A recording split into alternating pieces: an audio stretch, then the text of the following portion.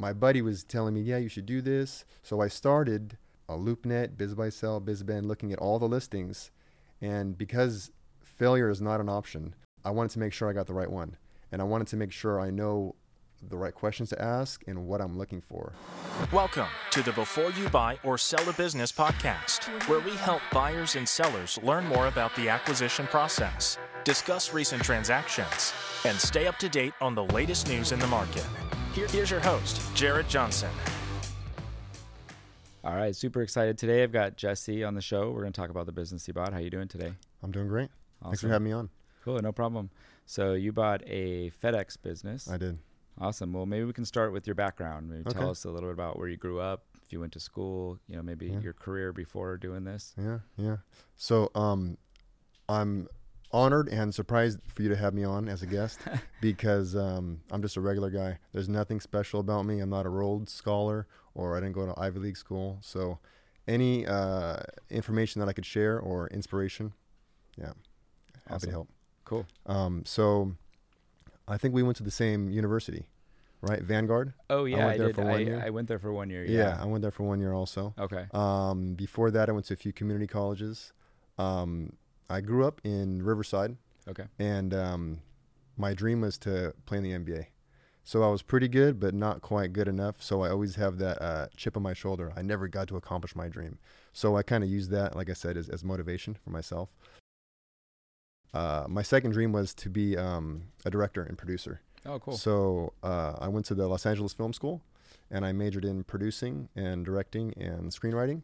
Wow. And I worked in the entertainment industry in Hollywood for about 7 years as a producer, director, production assistant, and I also drove trucks, mostly working on commercials, also some short films and music videos. And that was from 2004 to 2011. Okay. And then I met my wife, and my first son was born. The hours were really, really long in the industry. Only if you work in the industry do you believe how long some of these hours are. 16, 17, 18-hour days, 2-3 weeks in a row. So that was right when my first son, Cassius, was learning how to walk.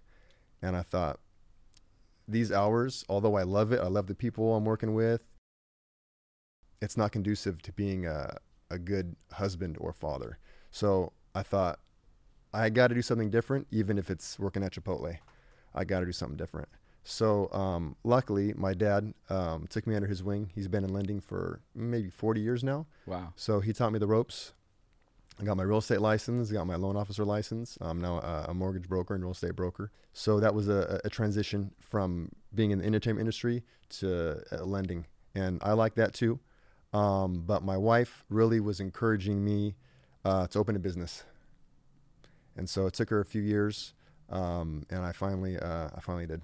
Yeah, that's great, man. It's a crazy background. So when you worked in the entertainment industry, you said you were driving trucks. Would you do like where you follow along and while they're filming, you were driving those trucks? So no, that would be fun. Yeah. Okay. No, this is more like I would either drive the production vehicle or the camera vehicle. Okay. So it would be usually the day before the shoot.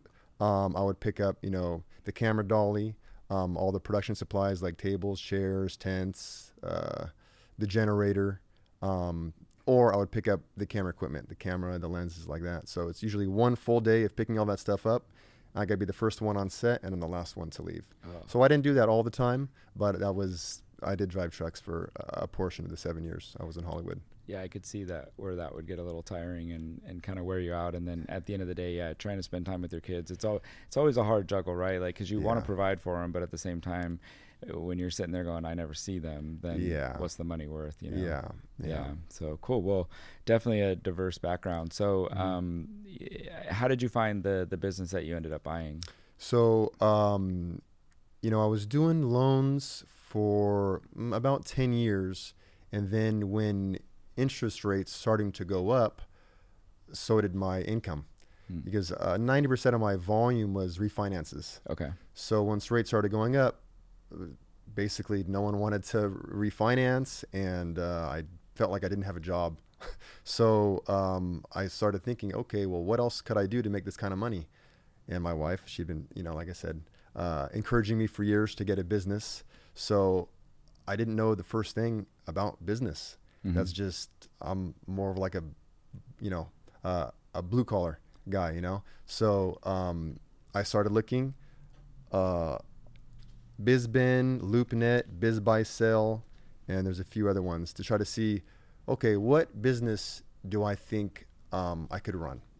And like I said, I didn't know the first thing about business. I didn't know what ROI was or how to calculate cap rate or what a profit margin was. So I really was just start from like square one and did all the research I can. You can get a lot of information online nowadays, which is great, a lot of tutorials. Yeah. And also I had a lot of help from my parents and my stepdad, who's very business savvy.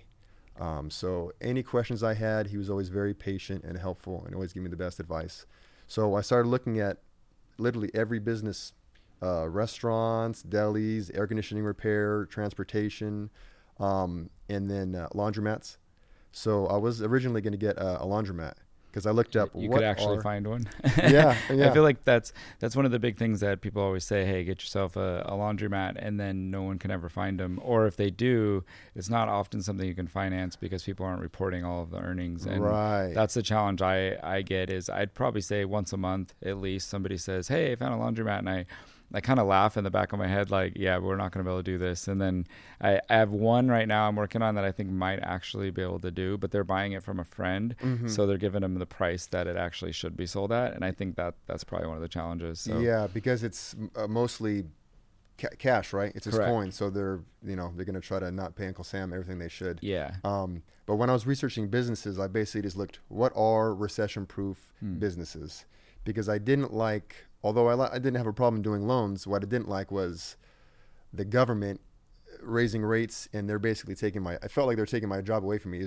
My attitude, my work ethic didn't change. Yeah. So I felt like it was totally out of my control. I just did not have a job anymore. So I wanted to get something that was more stable, reliable, and recession-proof. Mm-hmm. And so one of the things I looked up was laundromats, and it had something like a 95% success rate. But it sounds like so random when people would tell me, oh, you're going to buy business? What are you going to buy? Oh, I was thinking of buying a laundromat. It's just like, huh? Why? That's so weird and random. But it's very relatively passive because, the customers are going in there and doing most of the work. They're the ones, unless it's fluff and fold, they're the ones in there and they're doing the washing and drying and all that.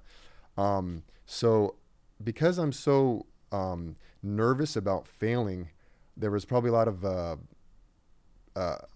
paralysis by analysis where I would just like research so much. I even bought like a book, like how to like buy and sell laundromats. And I got hooked up with a broker, amazing guy. His name is Clay Barnett.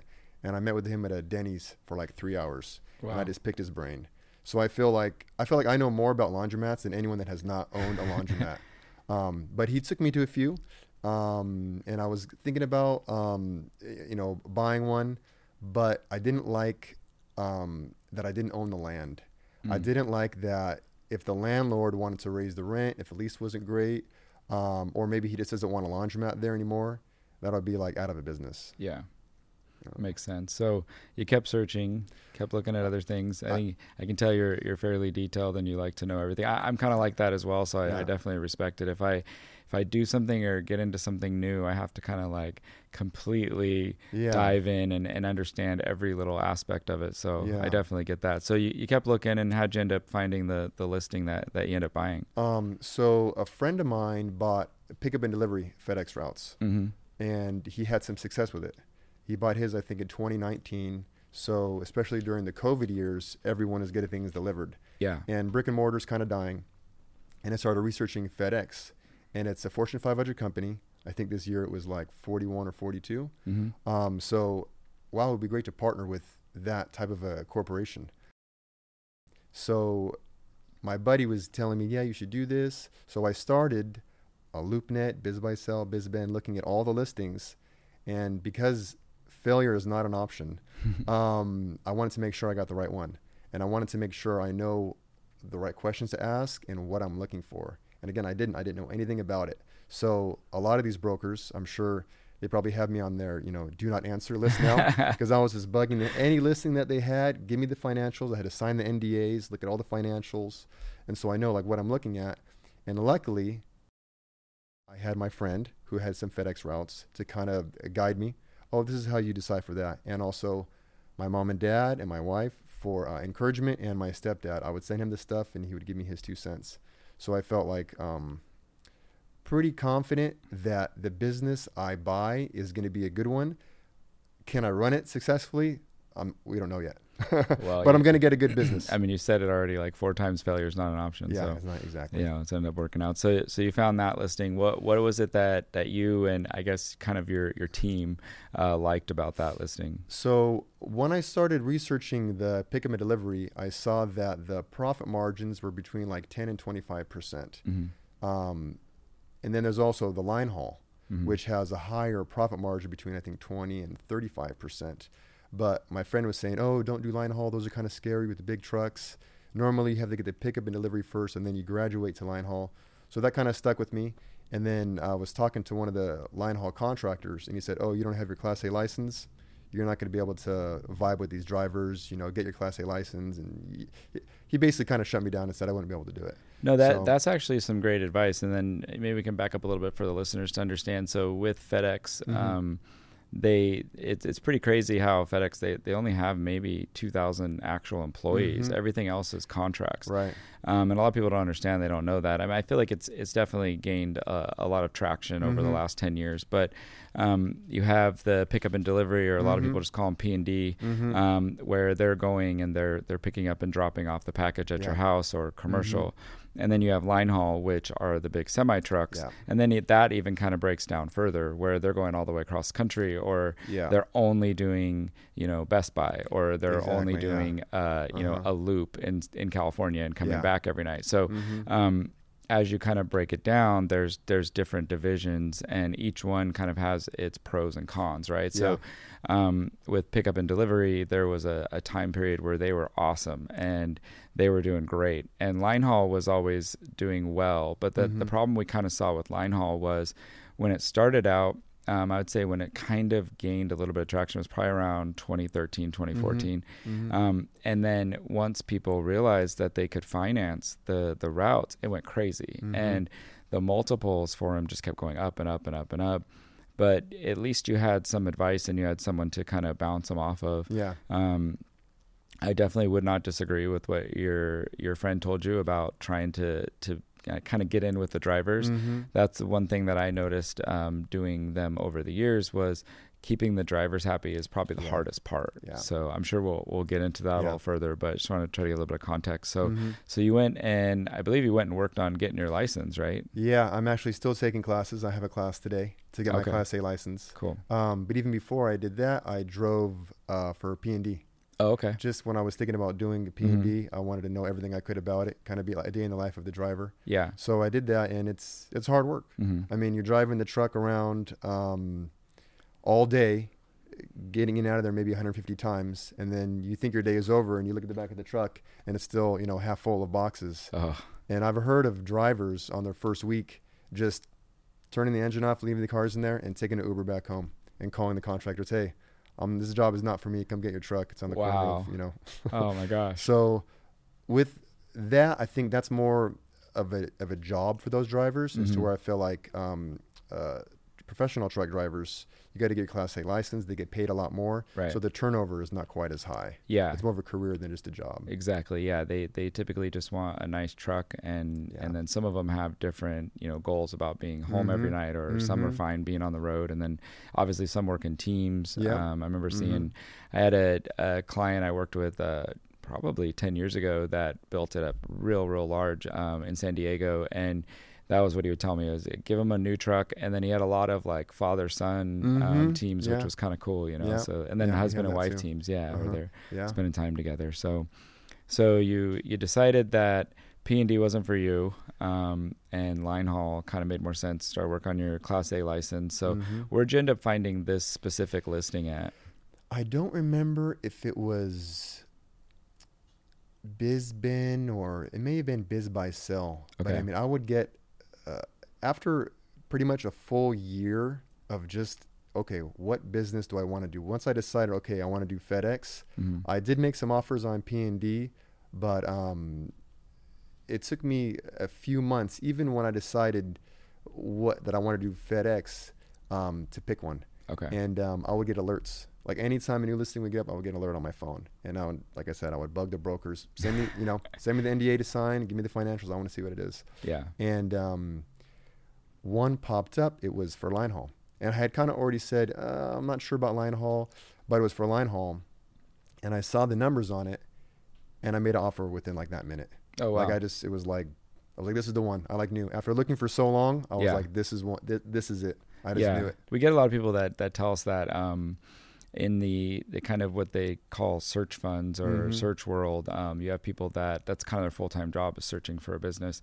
And I feel like, that's what I did. I didn't get paid for it though. But. Yeah, there you go. So they, they'll keep looking and looking and looking. And sometimes they'll get to a point where they say like, okay, I'm willing to kind of settle on a couple of these things. And some of them will kind of get into that, start working on the deal, and then finally go, okay, what was I doing? I was just trying to, satisfy, my need, and I didn't want to keep searching all the time. So, luckily it worked out for you when you found it. So do you remember what it was listed for? $1 million. Okay. And you offered? Yeah, it was listed for $1 million, and I felt like that already was a pretty good deal. Mm-hmm. So even if I got it for $1 million, I felt like, okay, but you never, always want to try to get a little cheaper if you can. Yeah. And so many of the listings I felt were really overpriced. Yeah, definitely. So this one felt very fair. Like even if I got it at asking price, I feel like it's a win. Cool. So I offered 900, and we met like right in the middle. Okay. Yeah. Yeah. So still got a little bit off. That works. Yeah. And I lucked out too. My broker was fantastic, Marshall Pollock, and the sellers, amazing, really very helpful. Very. They were a husband and wife. Okay. That met while driving. Oh wow. Yeah, they were truck drivers. Cool. And then they got their first truck, and they started expanding. And they still help me anytime I have any questions. That's great. They're the most amazing people. Yeah, I love them. Yeah. So then, if I recall correctly, you didn't do a seller carry note. Right. So like, kind of jumping in and making an offer without mulling it over and spending a lot of time. Would you do that again? Like, do you have any advice for somebody that is kind of working on trying to put together their offer? So, as soon as I saw the listing, I knew this is the one, and I know that I must have requested the financials before I made an offer, but I feel like it was like that day or the next day I did make an offer. So you at least reviewed the stuff. You weren't just completely jumping in. Yeah, I did. I did look at it, and I already kind of had an idea, just based on the revenue, because it's really difficult for them to hide or lie about the revenue, right? Because that's a 1099 that comes straight from FedEx. Yeah. With some of the expenses, maybe you wouldn't want to show it, and also you can get really creative with the tax returns. Mm-hmm. In a way, it's a good thing. Because you could depreciate these vehicles. Yeah. So that was a trend that I saw with a lot of these tax returns, is that it looks like none of them are making any money. How are all these people in business and not making any money? Yeah. But if you know how to look at the tax returns, you can see, he's depreciating this and he's writing that off. So another kind of benefit of the business, I think, is that. Yeah, exactly. So it ended up being that your offer worked, and you probably would do it the same way again if you saw something that made sense. So yeah. Okay, so then from there you got your offer accepted. Then what'd you do? I started doing my due diligence, getting the trucks inspected, looking at more financials, and I actually had another lender before you're a lender, and they put me through the ringer. This is not a lender that I chose. It's a lender that the broker chose. And the loan officer was a really good guy, actually, and it wasn't his money, so he's not the one that declined it. But I think it was like 3 or 4 months. I really felt, and I'm used to doing loans because I'm a loan officer myself. Yeah. And usually, between 3 to 6 weeks, we can get them closed. So I know this is, a different animal, but it was really feeling like, oh wow, this isn't probably. It feels like it might not happen. I was really having a lot of doubt. And then they ended up declining it because the reasons they gave me the first one was that I have no experience as a FedEx manager, but they knew that on day one. Yeah. And then the other thing was they didn't think that it made enough money to cover the debt service, but that's not true. It's just not. Yeah. I think, probably some of the times that other lenders or even, the lenders that are with everybody. And I think what's difficult for people to understand in the SBA world is that there's different lenders that want to do different things. And some of them love FedEx, some of them hate them, some of them are kind of on the fence, and they've got to really have a super strong, buyer, or they want to look for something key in that one deal. So maybe it just didn't fit perfectly into that box, and that happens from time to time. But you didn't give up. We were able to work through and see. If I recall correctly, I think we were fine. I think you actually put in a little bit more than what we would normally see. A lot of times people are just doing 10%. And I think you did like 14, 15. Yeah, I think it was 15%. And okay. In my conspiracy theory about why the lender pulled the rug out from under me was that at that time, that's when the rates started going up. So maybe they just got a little spooked. Yeah. I don't know. We're seeing it big time right now. And it's been 6 months or something since you did it, maybe longer. We're seeing right now a lot of lenders are really pulling back on business acquisitions. And I think what's happening is a lot of them got into the industry maybe 3 years ago, where normally they would just do commercial real estate, or maybe they just do little equipment loans. They started getting into business acquisition, but rates were low for such a long time. And then also the government was giving a higher guarantee on the loan during COVID. So a lot of lenders that normally wouldn't do business acquisitions got into it. And then we had the rates all go up. So you almost doubled their interest rate. So these businesses that, it worked at that point, but maybe just barely. Yeah. Once you go and double the rate, now they're all having trouble. So now all those lenders that said, oops, like we shouldn't have got into this, they're all pulling back. And it's been pretty wild to see just all these lenders calling me, just dumping stuff in our lap, because they know that's what I've always done. And so in a way, it was kind of nice because it was a little frustrating for kind of the old lenders that have been doing business acquisitions forever, and you get a little frustrated because I'm like, who's this lender? Like, what are they doing coming in? And now they're kind of starting to get out again. So it'll probably settle down and go back to kind of the normal 4 or 5 lenders that do it. Yeah. We'll be able to focus on it. So you guys were really smooth. Well, and thanks. I was even asking the broker, why don't we go to these guys first? You would have saved me a lot of gray hair. Yeah. Because you guys did it I think I felt like maybe a month and a half. Yeah. It was really felt very smooth. Cool. Well, I think it also helped with you working in the lending industry, because kind of when I saw that, what my expectation was that you were going to be quick to provide items, because working in lending, we hate when people don't provide you stuff can only quickly. go as fast as the borrower. Yeah, people ask all the time, how long is this going to take? And I'm usually kind of put it back on them. Well, as fast as you'll go. So exactly. Great. So all right, so we got it down, got it approved. I know we built in some working capital for you. So from there, what did you do as far as kind of really making sure the due diligence? You did mention that you looked at the trucks. Did you hire someone to do that? Yeah. Volvo. Okay. Yeah. It's called Tech Equipment. Okay. It's near the shop where the trucks are. And they did like a full inspection, all of them. And the deal with the seller was anything that's wrong with it, you got to fix it. Okay. But it just so happens that the seller also has a mechanic shop. Oh, nice. So these trucks are babied. Good. Like every week, whenever they go on their run, 4, 5, 6 days, they come back. Every time they get back, full diagnostic, get serviced, top the fluids off, check the tires, everything. So, and that's FedEx's big thing is safety. Right. That's like their main thing. You can have these trucks, falling apart on the road. Yeah. So they're all about. Well, the like drivers hate that too, right? Of course. So it's hard to get good drivers and keep them. And if you're making them go around in a truck that's constantly breaking down, it's coming out of their pocket. They're not making money. So yeah, they won't stick around that long if the trucks keep breaking down. Yeah, and as a lender, one of the big things we look at on these types of deals is how old the trucks are, how many miles they have. We're basically trying to determine at what point are you going to have to replace them, or maybe rebuild the motor, and there's a big cost to that, right? So we look at it as capital expenditures every year, so we kind of will factor that in. And make sure that not only are you looking at, the seller's discretionary earnings and how much you're going to make, but you have to keep in the back of your mind that there is maintenance costs. You may have to replace a truck.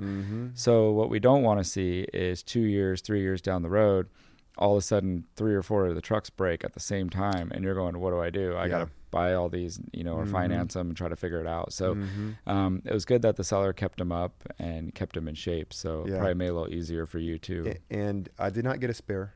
So I knew already going into the deal, hey, I got to get a spare soon. Yeah. In case one breaks down, that's lost revenue. Right.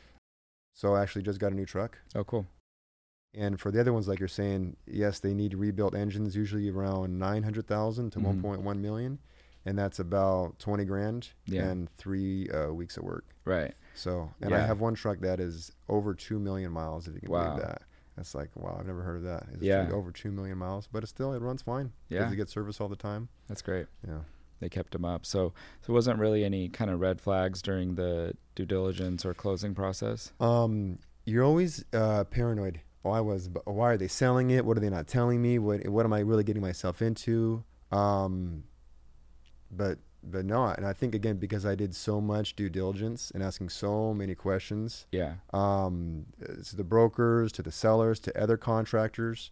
And even before I bought these, I got a hold of a guy, his name is Bruce. He's one of the original, I guess there's only 5 original remaining FedEx contractors, like from the 80s. Oh, wow. So I got a hold of him and just picked his brain.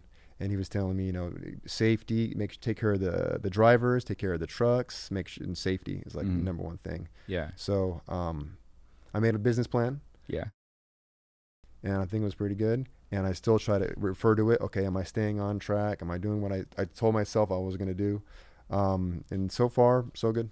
Yeah. I mean, that's some good advice. You get a lot of people that are like, I have to do a business plan. Or I have to do projections. Oh, it was a pain in the butt. Yeah. And I always tell people like, this is a good exercise for you. Yes, it's pain. There's sometimes where I'm like, they probably really don't need to because they know what they're doing. But at the end of the day, like you had mentioned, you were nervous because you hadn't owned a business before. But I'd almost kind of challenge you on that. Like look back and see everything you did was kind of on your own, right? You weren't, just working in corporate America. You never really had a job like that, right? So being a lender, you got to kind of think for yourself. You have to be self-motivated.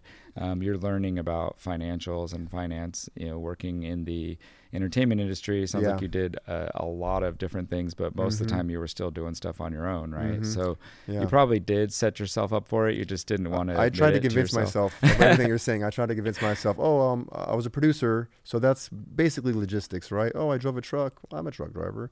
So, but yeah, that's what I tried to... When I look in the mirror, you can do it, Yeah, well, obviously your wife believed in you. She kept pushing you, so that always helps. So one of the things that I recall from doing this that did help us was the fact that you looked at the situation and you said, what do I need to learn? And you went and started, doing the courses to get your own, license. We don't get people like that. A lot of times we get people that are maybe a little arrogant with it, right? And they say, oh, I can do anything. Like, I'm not worried about it. And I think that really helped you out because it showed us that you're the type of individual that wants to get involved and really wants to learn something, can admit that they don't know something. So, it's good advice for people looking to buy. Don't ever be above what you're doing and try to really get involved. And I'm sure your drivers probably like that too, right? I think so. I have a really good relationship with my drivers. And I really try to take care of them. And I told them on day one, hey, if you respect me, I'll respect you. If you work hard for me and have a good attitude, you will be compensated fairly. So yeah, I like my drivers. Cool. Yeah. So what was the hardest part of the transaction looking back? That's a good question. Finding the right business, I think for me was the toughest. And then closing the deal was also pretty tough. I mean, it's not, and you were saying maybe some buyers are arrogant or overconfident. Anytime I feel like, oh, I got this, I learned something new. Yeah. Every day it's just, I feel like, wow, I really, whether it's something that needs to be fixed on the truck. I'm not a mechanic, so I was like, oh, wow, whether it's something with dispatch, whether it's, oh, we can't take this road because there's ice, we got to take an alternate route. It's every day there's something I'm learning new, which is good. Yeah. Which is what I want. I wanted something that's challenging, and I want something that's fresh and just totally kind of different. So, not coming in overconfident at all. The opposite. Yeah, but for the most part, like what you really were looking for was for some control and to be there for your kids. So yeah, you got that as well. Yeah, I mean, obviously there's always the challenge of still having to work with FedEx and making sure you're doing a good job for them. But there's a lot more of the variables you can control. So it made sense. So and I think if I remember correctly, at the end, we were also waiting for FedEx to line up. And I think that was a little bit of a challenge, but it often is how they do things. Yeah, it's like what comes first, me getting approval from FedEx or me getting approval from the lender. So it was really like we kept pushing the closing date, but ultimately ended up working out. But yeah, they're a $1 billion corporation, so they want to make sure that the contractor, everything's in order. And there's so much paperwork that I have to send them still. Every week I have to send them a mileage report, every month a monthly maintenance report, stuff on drivers, the cameras on the drivers, driver logs. It's really I work every day. Yeah, it's not 12 hours every day, but right. every day it's at least a few hours of paperwork or putting out this flyer. So yeah, that's probably good for you though. Yeah. Yeah. So are you happy you did it? I am. Okay. Yeah, I'm happy I did it. Like I said, I like my drivers. I like my manager. I like dispatch. I'm enjoying it. So once we closed and you took over, what was the hardest part of that? My buddy that had bought his routes in 2019, he kind of gave me a blueprint. Okay, this is kind of what to expect. For the first 3-4 months, you're going to be in there like all day, every day, learning. And then after that, it's going to become a little bit more passive. So there wasn't really anything that was difficult about it because I knew what to expect. You get out of it what you put into it, So I go in there, not every day, but usually Monday, Tuesday, and Wednesday. I go to inspect the trucks and talk to the mechanics, and dispatch. Usually the trucks get dispatched on those days, and I do payroll early in the week. And then towards Thursday, Friday, usually I have a little more downtime, but it's still some paperwork. And most weekends I have off. But there's always something that's going to pop up. Like on Thanksgiving at 3 a.m., I got a call from my driver. Oh. There was a problem with the truck when he was trying to leave with the trailer. So it took me a few hours to try to, resolve that. So there's always going to be issues like that. Is it stressful? Yeah, but I think most businesses are probably stressful. Yeah. And anytime I get really stressed, I try to put things in perspective and think about my kids. Yeah. It usually kind of, mellows me out. Well, the more you do it, the more you get used to it, yeah. So you're obviously never going to stop learning, but, right. So what surprised you the most about the business after you took over? When you think about, okay, it's just, I'm going to pick up this trailer from here, and I'm going to drop it off over there. It's like, when you really break it down, it's pretty simple, but it's very complex. It is actually very complex. So I think maybe the scope, the amount of deliveries that are going out, and also the regulations as far as the trucks have to be inspected and up to code. But I wouldn't... So far, not really any big surprises. Okay. Not really any big surprises. Well, hopefully nothing's about to come up. So. Yeah, right. No, I know even if you take care of the trucks and baby them, it's going to happen. Yeah. And what they said, what I heard about this industry is it's 90% boredom and 10% terror. Oh. So wow. I feel like, yeah, that's true. So far, that's been correct. Yeah, it'll wake you up, right? Yeah. Sometimes at 3 a.m. Yeah. So. Cool. Well, it's been some great information. I really appreciate it. I always ask 2 questions at the end. Mm-hmm. So first one is, do you have a mentor or have you ever had a mentor? Yeah. Well, my parents, my mom and dad, and also my stepdad. As far as business, it's my stepdad. He and my wife. My wife is the one that's really been encouraging me, but my stepdad is the one, such a smart guy, such a caring and passionate, always with advice. And you would think that he would be like annoyed with me. Never. And all the random businesses I was sending him, I was going to buy a Jewish deli. I was going to buy, he would look at it and hook me. Oh, I know someone that used to have a Jewish deli. Oh, I know someone that has laundromats. So he would always kind of point me in the right direction. I don't think I would have been able to do it without him. And I wouldn't have, no. Yeah, it's great to have somebody to rely on and fall back on. 100%. Yeah. All right. So final question, what motivates you? My wife and kids. Cool. Yeah. So awesome. Yeah. That's some great answers. So, yeah. You didn't make it to the NBA, but you ended up still all right. Yeah. Thank you. You still playing basketball at all? No. I go and shoot around every once in a while, but it's been years since I played. Yeah. It's hard when you take your foot off the gas. Yeah. I'm too nervous to get injured at this point. Cool. Well, it's great talking to you, and I look forward to hearing from you soon. Hopefully, if you end up expanding or doing anything else, really appreciate your time today. Well, thanks for having me on. Yeah, no problem. Thank you for listening. We hope you found this podcast informative and helpful. Please don't forget to subscribe on your favorite podcast player. For more information, or if you'd like to discuss a transaction, please go to www.jaredwjohnson.com.